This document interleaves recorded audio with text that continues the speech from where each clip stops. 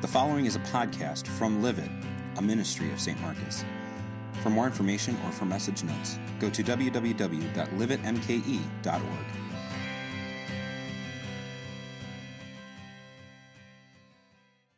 Try to stay with us. We're going to read verses 13 to 35 of Luke 24.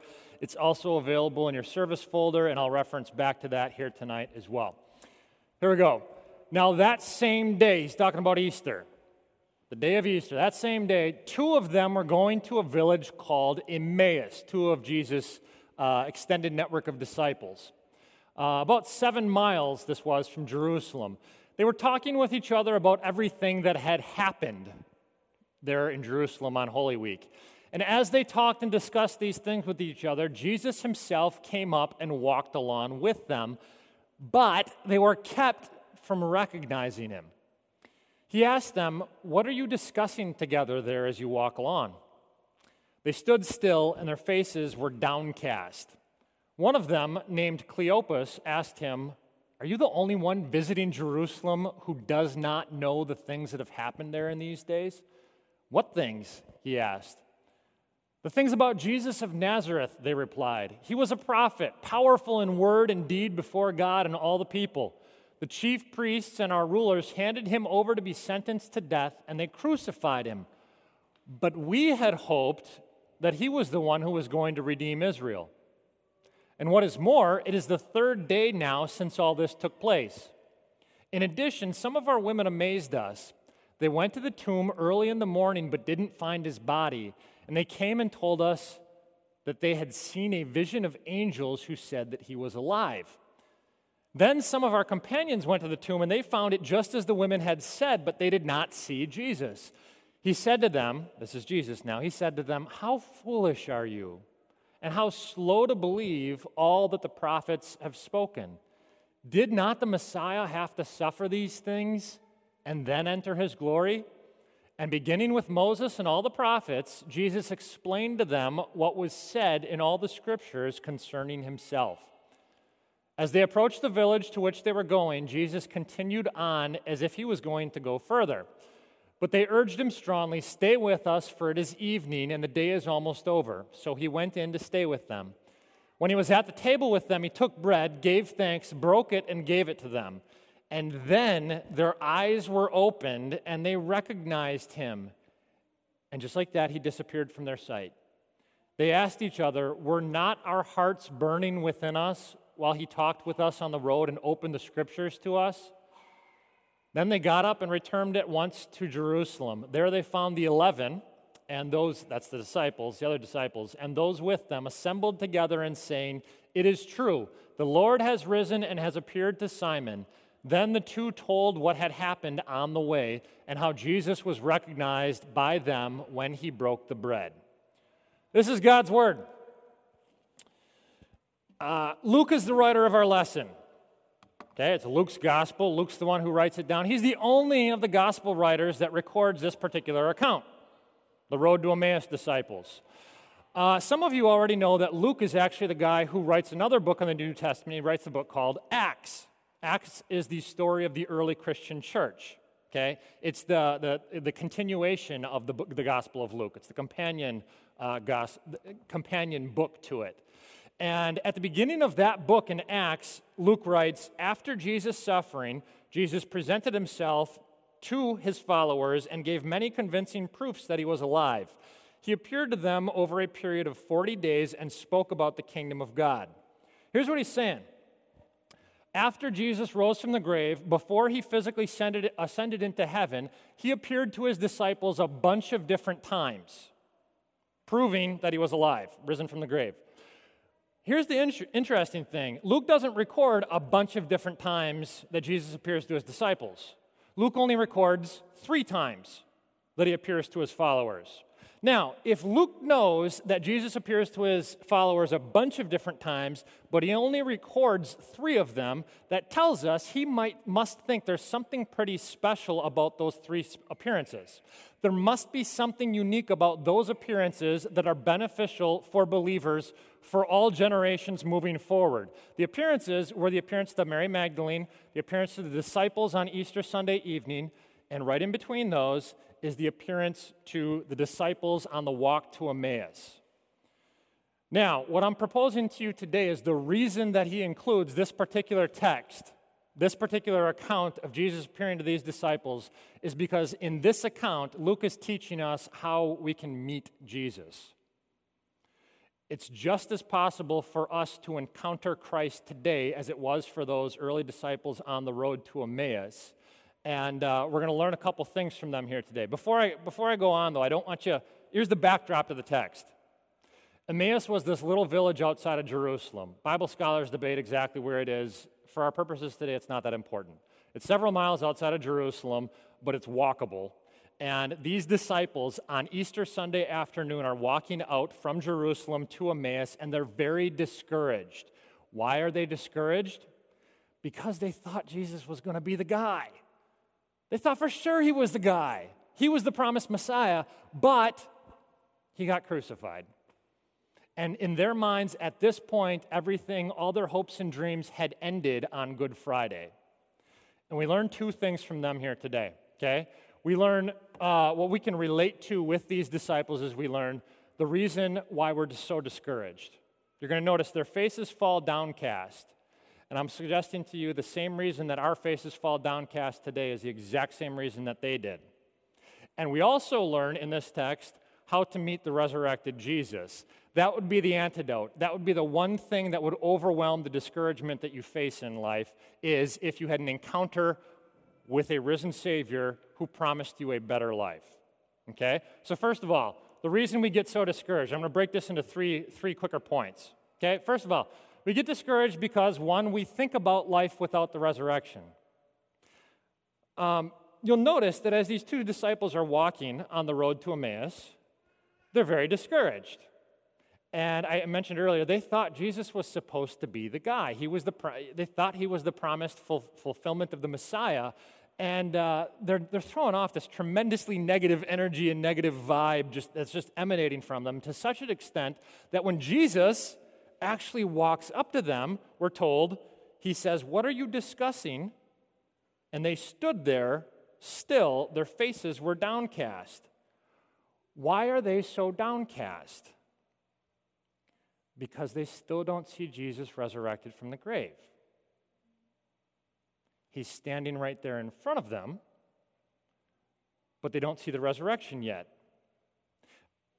Back in fall, when we looked at the season of end times, we said if you don't actually have in your ideology an understanding of Judgment Day, you're always going to be super frustrated in life about all the injustices that you see in the world.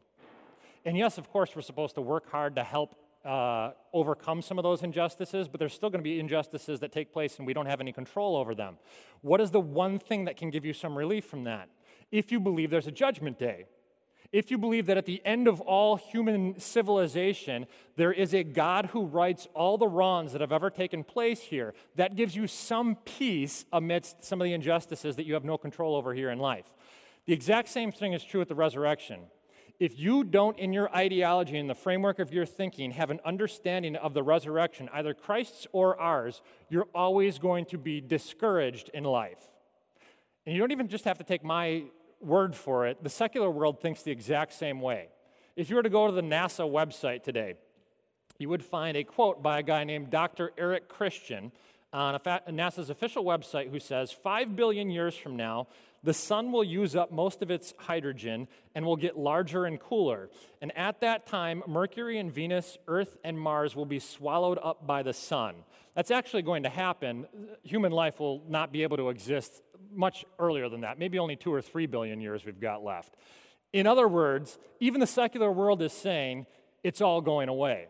This planet, this solar system, this universe in its present form is going away. And if there is no resurrection, then every single thing that has ever happened here on this planet, every event, every occurrence, every relationship you or I have ever had, every word we've ever spoken, every dollar we've ever earned, none of it matters squat. Because all of it's just going away, and nobody's going to remember any of it. If there is no resurrection, nothing here matters at all. If there's no life beyond this one, the earth is going away. The best scholars are saying it's going away. You're not going to be remembered. there's not going to be some landmark to you. It's all dying and passing away. Now, that's kind of depressing. It's all just going to pass away. In fact, yeah, absolutely it is. When you actually conceive of a world, a naturalistic understanding of the world with no life after this one, when you die, you just rot and go into the grave. Kind of depressing. In fact, there's one leading thinker in the past 150 years, one modern thinker who epitomized that brilliantly well. If you take a college philosophy or sociology class, you'll run into the name Friedrich Nietzsche. And he was the one guy I know who embodied that perfectly. And when he died, he was going crazy. He was insane. He drove himself insane because he thought about life in terms of just naturalistic, materialistic things. There's nothing new there's nothing else under the sun that really matters. Life is meaningless. And so he lived as though life was meaningless, and it drove him nuts. Now, what's interesting is I would also suggest to you, I don't think anybody has influenced modern Western thought more than Nietzsche. In other words, this is the reason why 21st century Western people have their basic human needs met at historically unprecedented rates, and yet we're no happier than anybody else. In fact, we're more depressed. If you look at diaries of people today versus diaries of people hundreds of years ago or thousands of years ago, we're more depressed than anybody else ever. Why? Because the majority of humanity is looking at life without a resurrection. We have no Christ consciousness inside of us. And I think the equation is exactly the same today.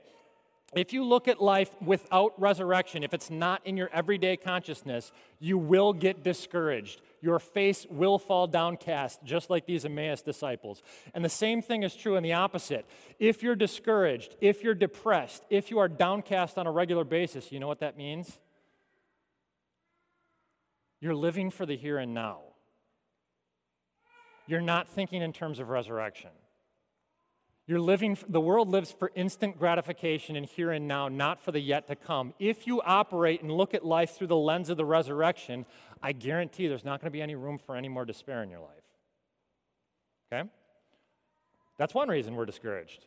We don't think about the resurrection often enough. Number two, we get blinded because we forget that Jesus often works in the ordinary. In verse 16, it says, they were kept from recognizing Jesus. Now, the commentators will debate whether or not Jesus intentionally prevented them from seeing who he was, or if it was just their own unbelief that caused them to not be able to see that it was him. In either case, they're blind. They're blind to the reality that Jesus is standing there right before them, risen from the grave. Okay? Now, one of the more common laments, this teaches us something very practical. Because one of the more common complaints I get from Christians who are suffering is when they go through difficult times, they say, I don't see how a loving God would allow this. My life doesn't make any sense right now. Where is God when it hurts? That kind of stuff. Now, look at what's happening in the text. Jesus is literally walking with these guys, but they don't see him there. And part of the reason is it's just all too ordinary. He's just walking there talking to them. They were hoping for something much bigger and flashier than this. And you and I struggle with the exact same thing. Right? A lot of times we say, where is God in this? Well, he's absolutely right there, but you're not actually acknowledging that he works through ordinary means. So a lot of times we look at somebody who's really proud and arrogant and think God should just bring a lightning bolt down upon that person and show them what's up. He doesn't do that. He lets their private relationships blow up in their lives through their arrogance. He works through that. A lot of times we'd like people who are in financial need. Wouldn't it be great if God would just give them a winning lottery ticket? He doesn't do that. He works through their friends and family and fellow Christians to support their needs.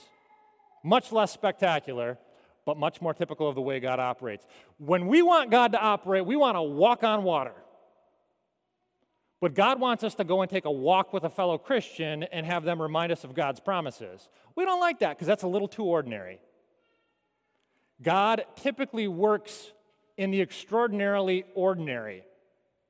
And if you don't understand that, you're going to miss him operating in your life a lot of the time, just like these disciples did.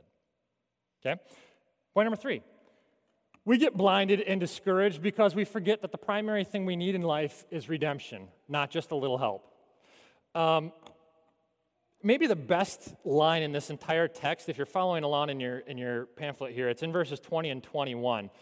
We're told the chief priests and our rulers, the disciples are saying this, the chief priests and our rulers handed him over to be sentenced to death, and they crucified him.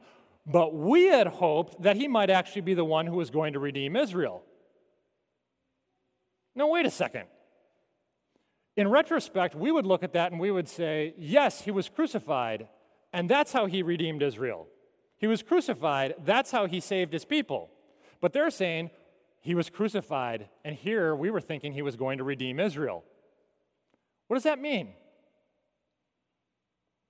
If he died on the cross to pay for our sins, but that wasn't the redemption that they were looking for, that means they think they're bigger slaves to something other than sin. And if you know the history of the historical context of the Jewish people in the first century AD, you know this is true. They thought the Messiah at this point was going to be somebody who came and delivered them from the Romans. They thought true redemption would mean freedom from political and economic oppression.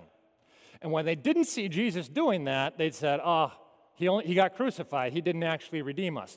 They thought they had a bigger problem, a bigger slavery than their sins, and that's why they were missing Jesus. Okay?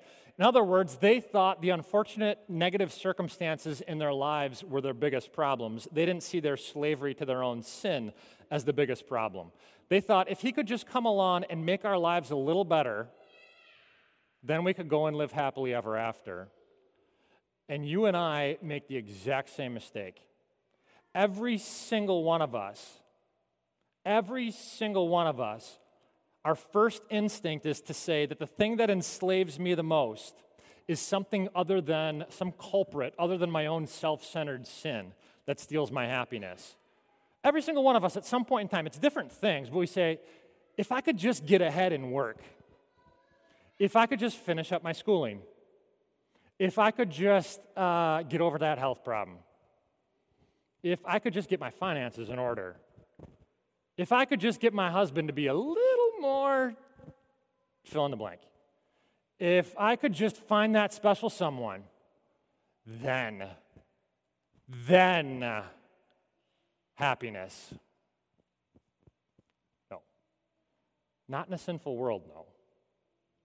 The main problem in a sinful world is not that you have a couple negative circumstances here and there. It's that you and I are slaves to our sin, and our sin actually blinds us to that. Let me put it this way. As a Christian, the grace and promises of Jesus give you, if you accept them, give you an unshakable joy and optimism about the future. The grace and promises of Jesus give you an unshakable joy and confidence and optimism about the future. But in a sinful world, they don't make you happy all the time.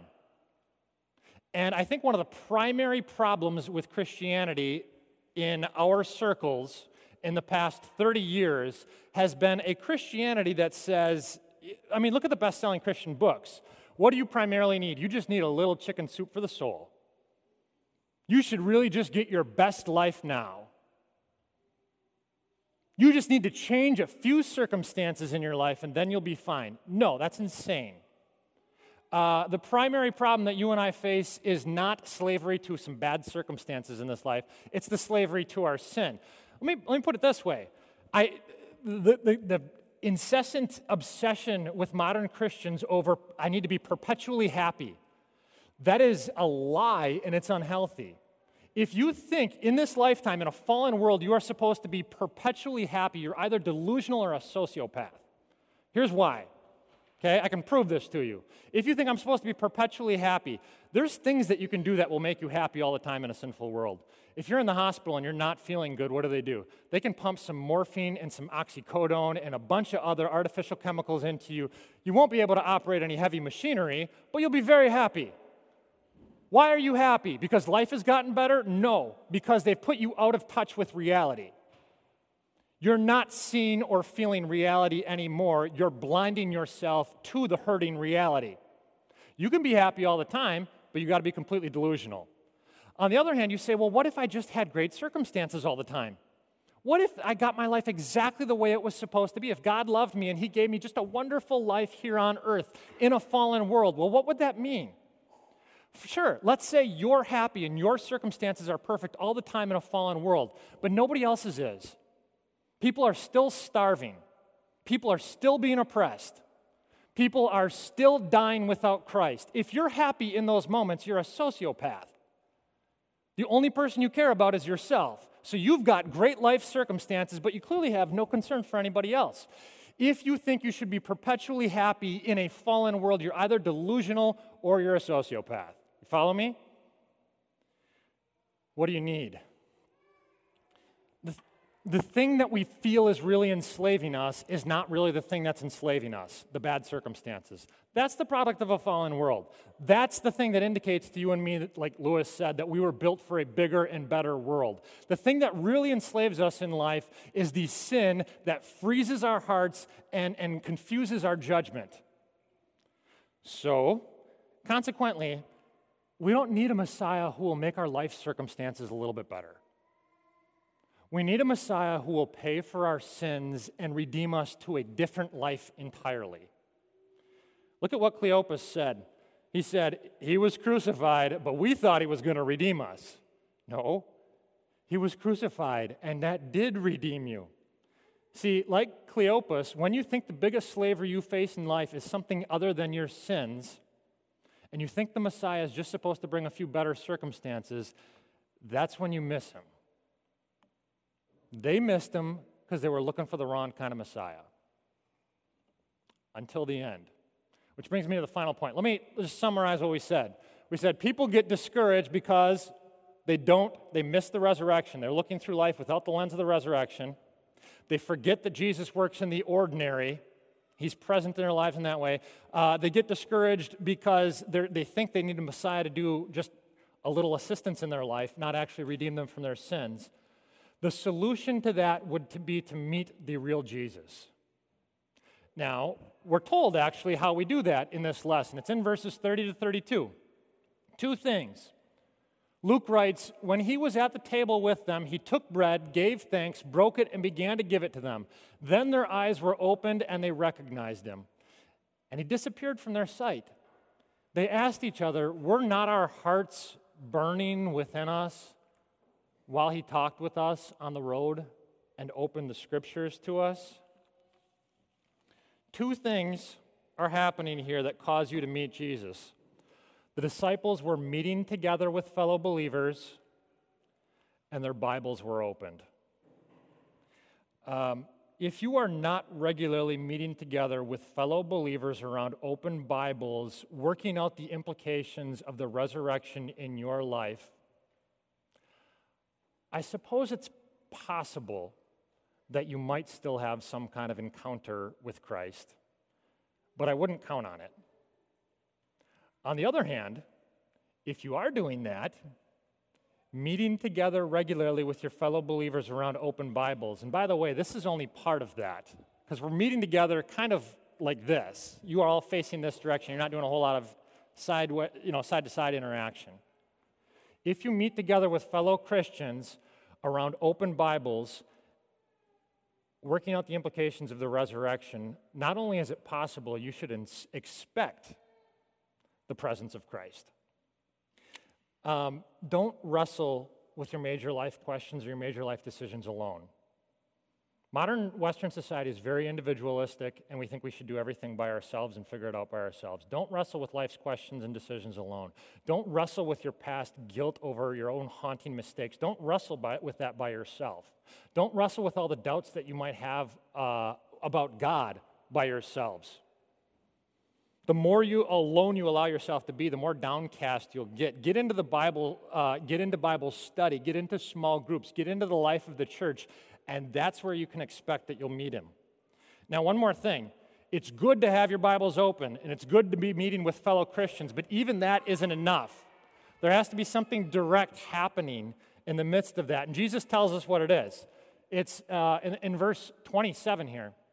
We're told that when He was meeting with the Emmaus disciples, He began to explain the Bible to them.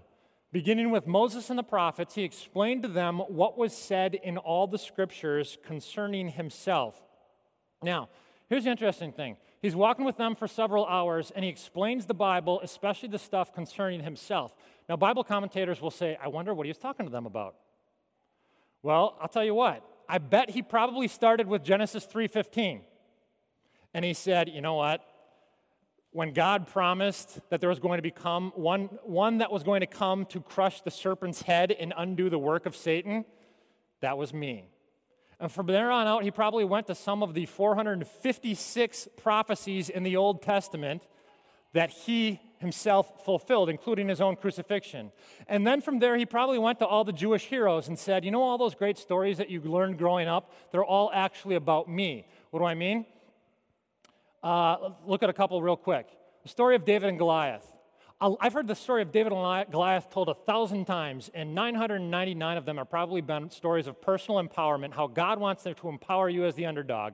No, that's not the story. The story is about a little shepherd who goes out onto a battlefield, who defeats the ultimate and biggest and ugliest of enemies, so that when he has a victory, it gets attributed to his people. That's the story of Jesus. What about the story of Jonah? Jonah's the story of the guy who gets swallowed by a fish, right? Wrong.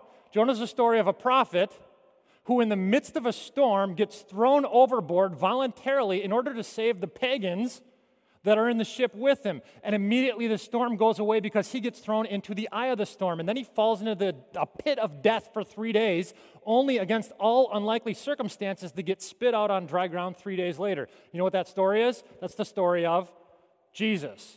What about Esther? Esther's the story. Oh, that's the story of a Jewish beauty queen, right? Esther's the story of a woman who was the most beautiful amongst her people. And yet, she risks her life to save her people. You can't understand the story of Esther until you get to Jesus, because Jesus, even though physically his appearance was nothing impressive, spiritually he was the one beautiful person amongst the entire human race, and yet he not just risks his life for his people, he gives his life for his people so that all of our ugliness is placed on him, and he makes all of his people beautiful. You can't teach the story of Esther unless you get to Jesus. The whole Bible concerns me, is what he's telling the disciples. Now, there's two ways to read the Bible. You can either read the Bible through the lens of this is all about me, or you can read the Bible through the lens of this is all about Jesus. And you read it through the lens about you, and you will think, ooh, this is a lot of pressure. There's a lot of rules in here, and if I don't do this, a lot of bad things are going to happen. And it's very overwhelming. You'll get very discouraged with a lot of pressure and a lot of stress. Or you can read it through the lens of Jesus and his goodness for you. You read it through the first lens, and it will give you heartburn. You read it through the second lens, and it will set your heart on fire. We're living in the age of the Spirit, which means Jesus ascended into heaven, and he says, physically, yes, I'm going up there, but I'm not going to leave you alone. I'm going to send my Spirit now down upon you, upon my people, down into my church. That is where you will find me. Embrace that. Open your mind to new thoughts. Open your doors to God's people. Open your Bibles to Revelation. Open your mouths to sing his praises and pray to him. Do that, and your hearts will begin to burn with Christ. Let's pray. Lord Jesus, a lot of us struggle with discouragement. It's not about life circumstances. We all think if we just changed a couple circumstances, our lives would finally be happy. No, the problem is not the negative, difficult life circumstances, as hard as those are. The problem is we still have scales over our eyes that don't perfectly see a resurrected Lord and what that means. Help us to see you clearly. Help us to meet you in one another. Help us to live and thrive within your body, and help us to be greatly encouraged and then go and live courageous lives. Jesus, we pray this in your name. Amen.